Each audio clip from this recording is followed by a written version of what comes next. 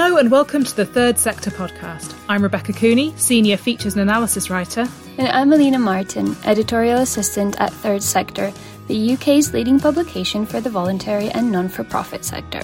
Each week we sit down for a quick-fire conversation about the interesting or unusual goings-on in the charity world. And this week we're discussing what role charities might be able to play in the government's Levelling Up agenda. And in this week's Good News Bulletin, we've got a couple of Valentine's-related stories. I'm going to apologise for that. When I asked how you guys, in the office earlier this week, I asked how you felt about Valentine's Day, you and Emily were overwhelmingly positive about this. Yes, we were. Personally, any excuse to celebrate anything ever, I'm a big fan of. And, I mean, what better thing to celebrate than love? And not just romantic love. There are so many different kinds of love worth thinking about.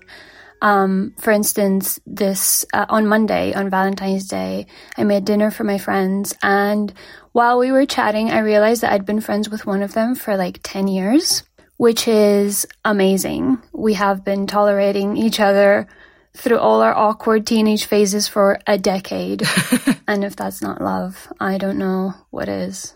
See, that is very lovely, and I can get on board with, celebrating your friends and even like, I don't hate Valentine's Day. I just, I honestly, I prefer Pancake Day. Like, if we're going to celebrate things with friends, let's celebrate Pancake Day. I am a big believer that you shouldn't dunk on something that someone else happens to like just because you don't. I can't stand people like, well, I think it's rubbish, so you shouldn't do it.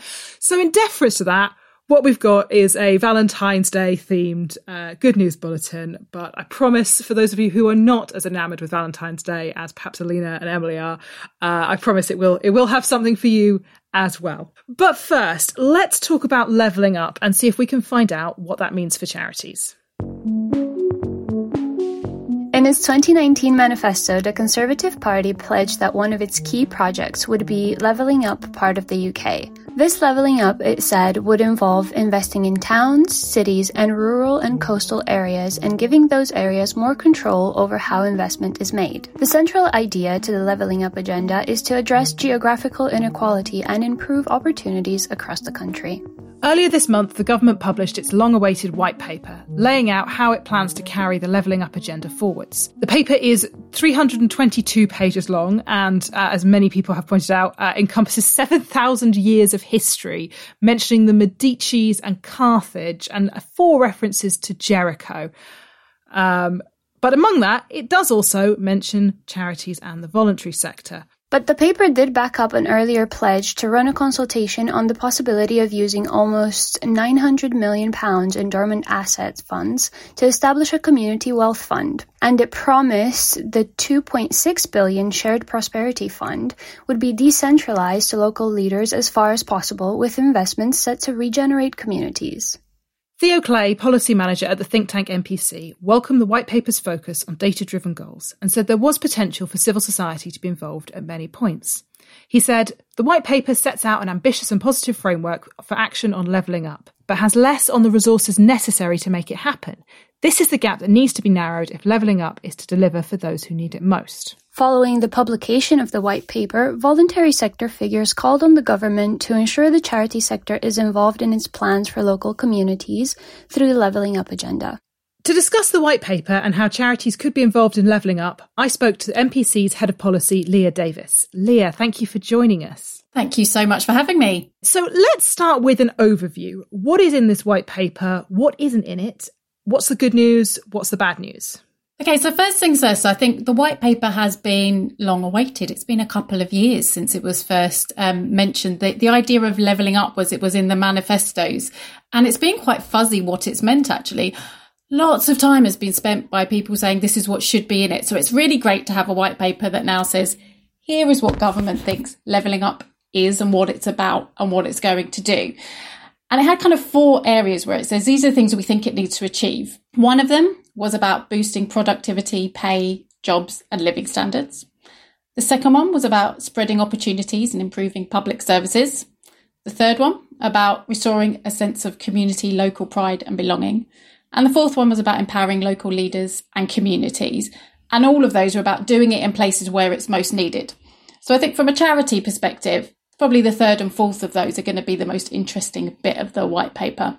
The paper then had a fair amount of criticism about it. It's 300 pages long. At time, it reads a bit like a thesis, but it's got some really useful information in there. So one of the things it does is it sets 12 30-year missions.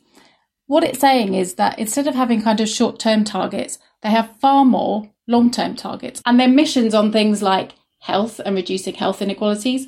They're on housing, they're on crime, and really importantly, things like well-being, which has never really been in there before, sits alongside as one of the overarching missions, things on pay and productivity and living standards. So I think there were some really important parts in terms of setting the tone and the narrative for what the white paper will be in terms of what it's covering. And then underneath that, there was lots of information about how government recognised that perhaps what it's done so far on trying to level up, particularly regional inequalities, they didn't really know what worked and didn't. So they needed to be much better at gathering data, and they were quite honest about that. So I had lots in there about making sure they understood what worked and didn't. And that's something at MPC we've often called for, because often the sector is just, we don't really know the value of it. Government really doesn't measure it, and they're starting to recognise that's important. And they've also obviously put in things about really making sure that we devolve power down to more local levels. So they want to introduce more mayors. But there was also lots in there about how we make decision making down at the more kind of community level. And then underneath that, there was lots of information about the policies that government wants to introduce. Now, some of those, quite a lot of those actually, had already been announced. So there wasn't lots of new things in there, particularly in terms of new money.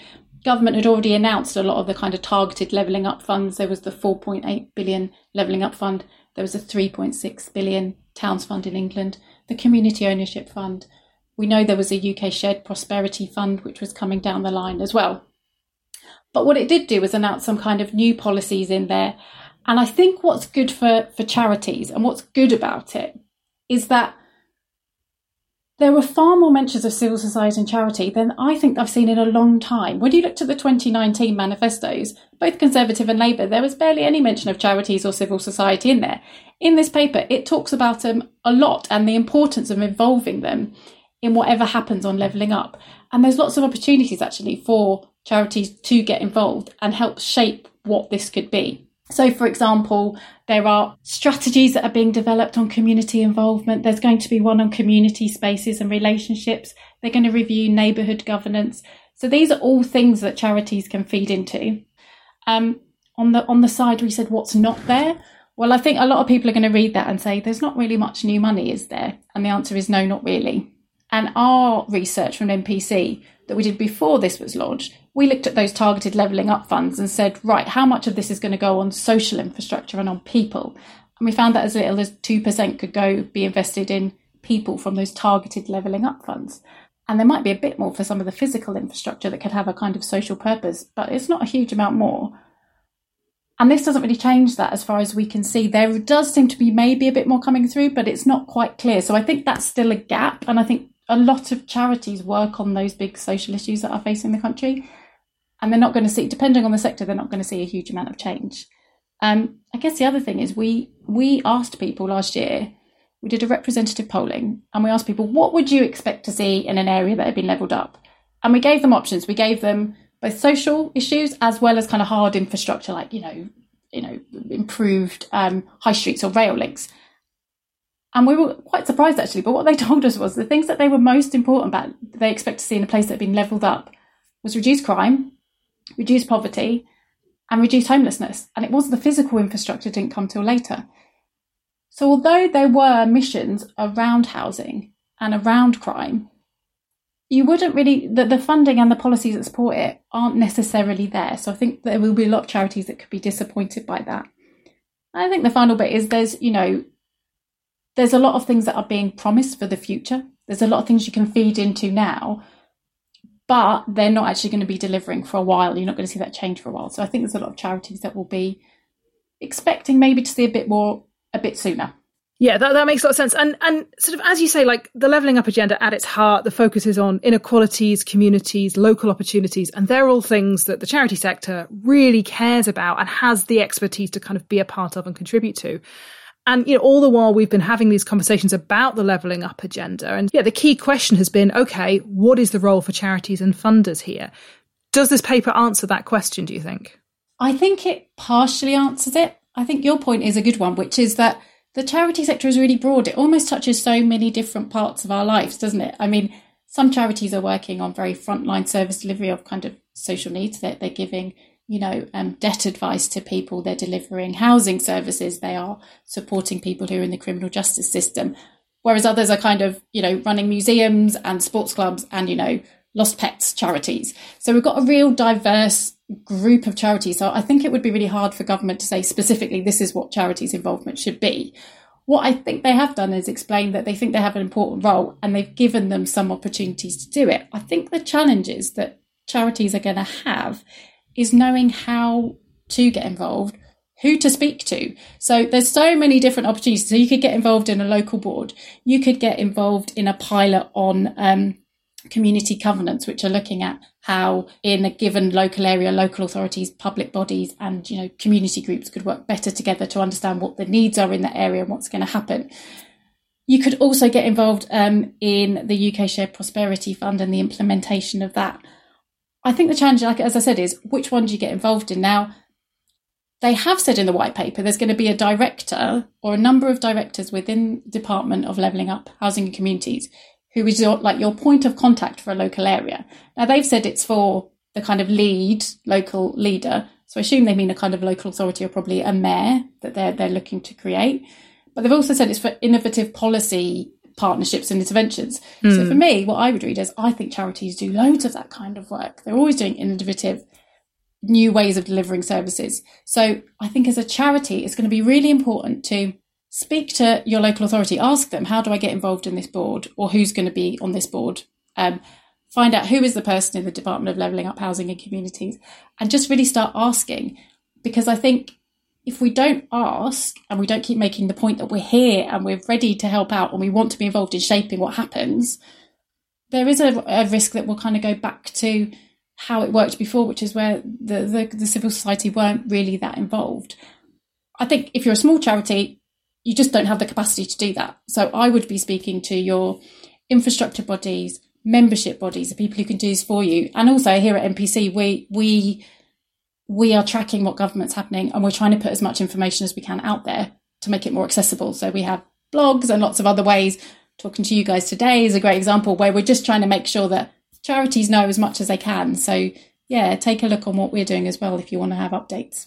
Yeah, because it seems like such a big nebulous thing, right? The idea that there'd be one person you could go to and say, how can I get involved, as opposed to this charity that does something completely different. But yes, that's sort of, knowing how to get involved seems like a real stumbling block that many charities are going to have. So that's really interesting. You mentioned that, I want to pick up on, you mentioned the Shared Prosperity Fund. So this is something the paper talks about, and it's been put forward by government as a replacement for the lost income sources like the European Social Fund, which UK charities can no longer access following Brexit. What's happening with the Shared Prosperity Fund and what does the paper say about it? So the paper doesn't say a huge amount, but what was released alongside the paper was pre-launch guidance. And I have to admit, I don't think I've ever seen pre-launch guidance before, but I think it's a good thing because the government announced the UK Shared Prosperity Fund years ago, and it's been quite quiet actually. There haven't been many updates, so it's really good to see this guidance launched. What it told us was that essentially the previous funds that were the European Social Fund and the European Regional Development Fund, the UK Shared Prosperity Fund is going to replace them. And what they did was things like they did everything from skills programs to investing in local SMEs to helping, local business clusters, helping businesses decarbonise, helping people quite far from the labour market get into jobs.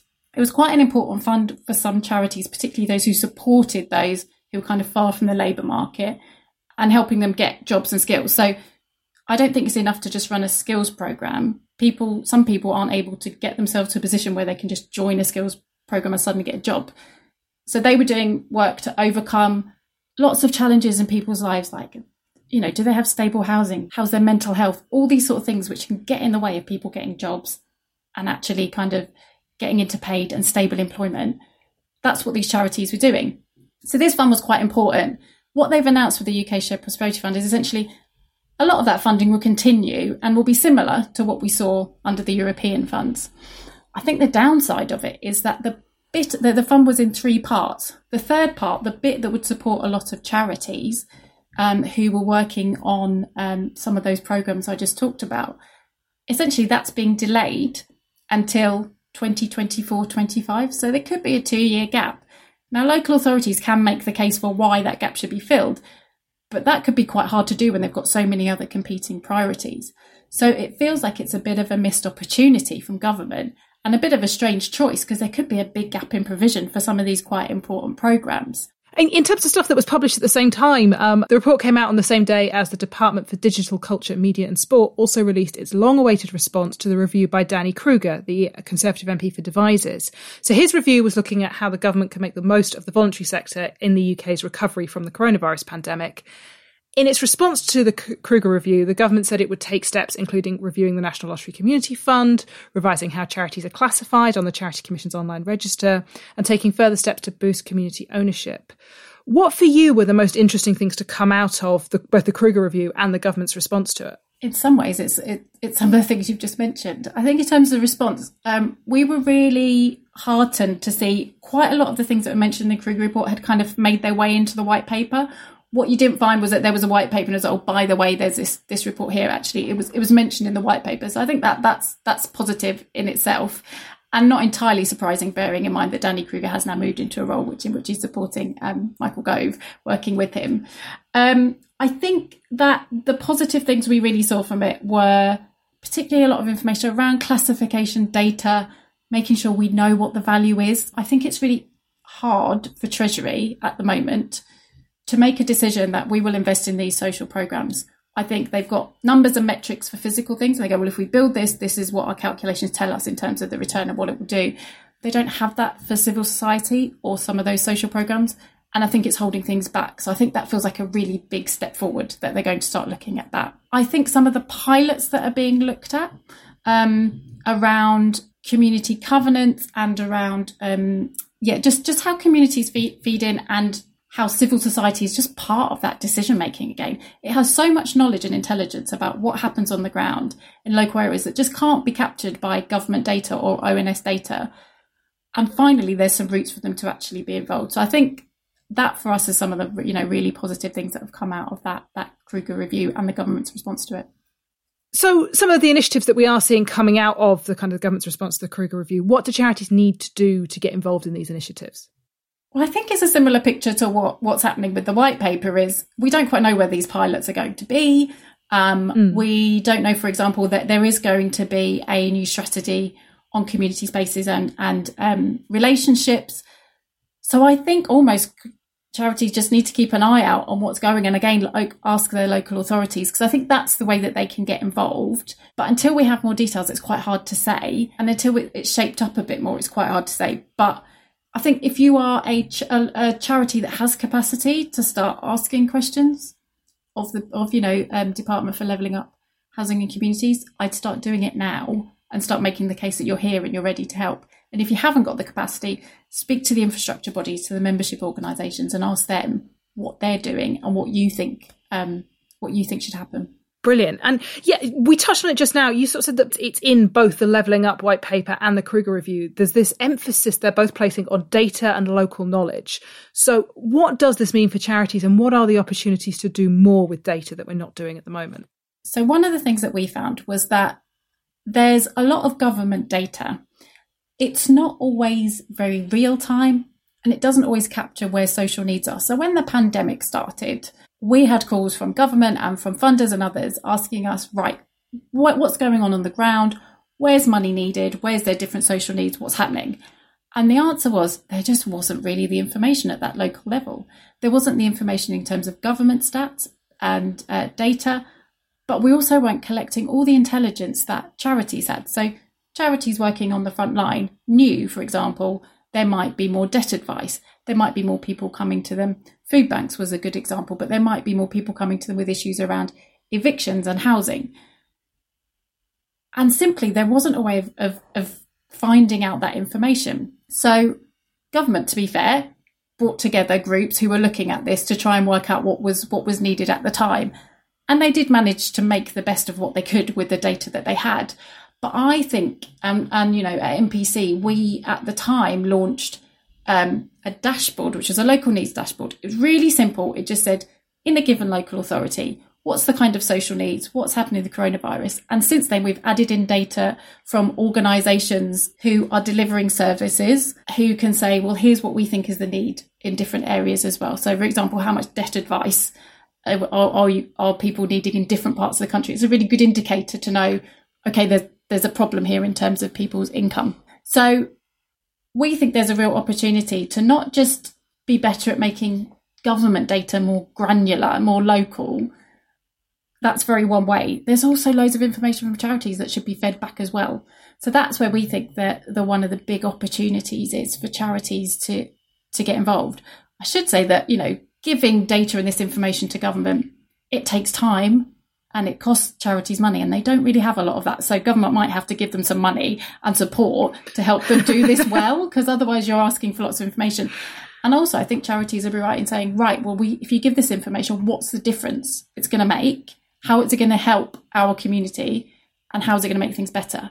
But again, I think with so much information about data in the white paper, I mean, it feels like that door is open and we just need to really be knocking on it. Yeah, so it feels very much that it hinges on those perennial, hard to tackle questions of impact and funding. So yes, two huge issues for the charity sector. Brilliant. Well, thank you very much for joining us, Leah. That's really helped to shed some light on what's going on with this white paper, where we are with Levelling Up. Thank you so much for having me.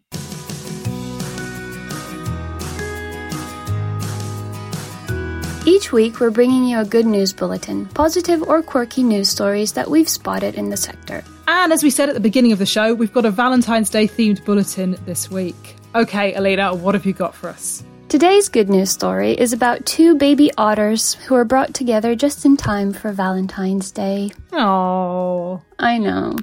A female otter pup called Eve and a male called Juniper were both brought to the Stapley Grange Wildlife Centre in Cheshire. They were found as orphans and would have been unable to survive in the wild alone at such a young age. Eve was rescued by the RSPCA on Christmas Eve, which is where she gets her name from. oh, Yeah. And Juniper was found about a week later, and after receiving emergency treatment and they were stable, they were both moved to Stapley Grange, where wildlife experts brought them together in the hopes of a speedier rehabilitation. And it seems that it worked. Eve and Juniper are already feeling much better, playing together in a paddock with straw and chasing each other around. And spending time together will also help the baby otters to prepare for their return to the wild. In fact, while they are not incredibly social animals outside of the breeding season, otters are often found in pairs. And I think one of the most widely known bits of otter trivia is that they hold hands when they float on their backs, so that they don't lose each other. this is very sweet and melts everyone's heart. It is, however, while that may sound super romantic, we're still close to Valentine's Day, so we can read it like that. But hand-holding is something that usually happens between mothers and pups, and the reason is a little bit more pragmatic. Basically, baby otters don't want to drift away from their primary source of food while they're asleep. I mean, that makes a lot of sense to me. Yep. Yeah, Yep. so Can sympathise. a bit more self-serving. I feel like you went down a bit of a little otter rabbit hole of facts and otter trivia this week. I did. I had a really fun time in the office, and I found some other interesting facts. One of them is that otters are a keystone species, which means that they define the entire ecosystem. So basically, if otters are thriving in a body of water, it means that that ecosystem is very healthy. And they are also a Lazarus species, more specifically the hairy-nosed otters are. And what that means is they were considered extinct and then they were rediscovered again as if they had come back from the dead, hence the name Lazarus.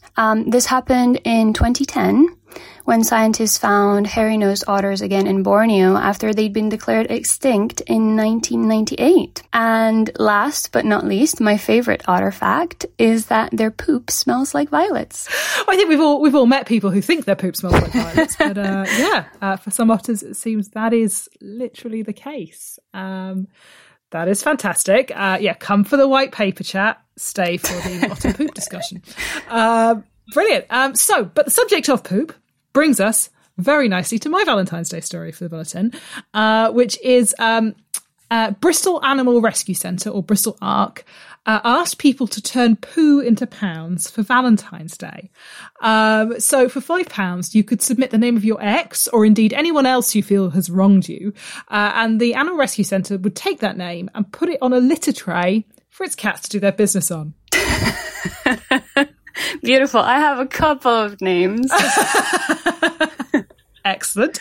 Yeah, I love this story. So Bristol ARC created this form to fill in, and it was like only first names, nicknames, or initials, to keep it kind of, safe, because the internet is that sort of place. The charity then took a picture of the litter tray and shared it on social media using a fantastic hashtag, "It's not me, it's poo."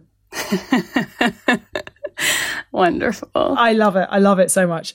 So apparently this kind of glorious charitable pettiness isn't new. Back in 2015, another animal-related cause, the Bronx Zoo, ran a Valentine's special inviting people to name a cockroach after their ex. That is brilliant. So good. Yeah, that is the kind of Valentine's Day campaign I am here for. I think the 2022 equivalent to that would be to name a snake after your ex. That's the meme now. Ooh, nice. I like that. Well, on that cheerful and not at all vindictive note, we'll be back with another episode soon. So make sure you subscribe to this, the Third Sector podcast, on your favourite podcast app to be the first to know about it. Until then, I'm Alina Martin. I'm Rebecca Cooney. Thank you to our guest, Leah Davis, and our producer, Lindsay Riley at Rethink Audio. We'll see you next week.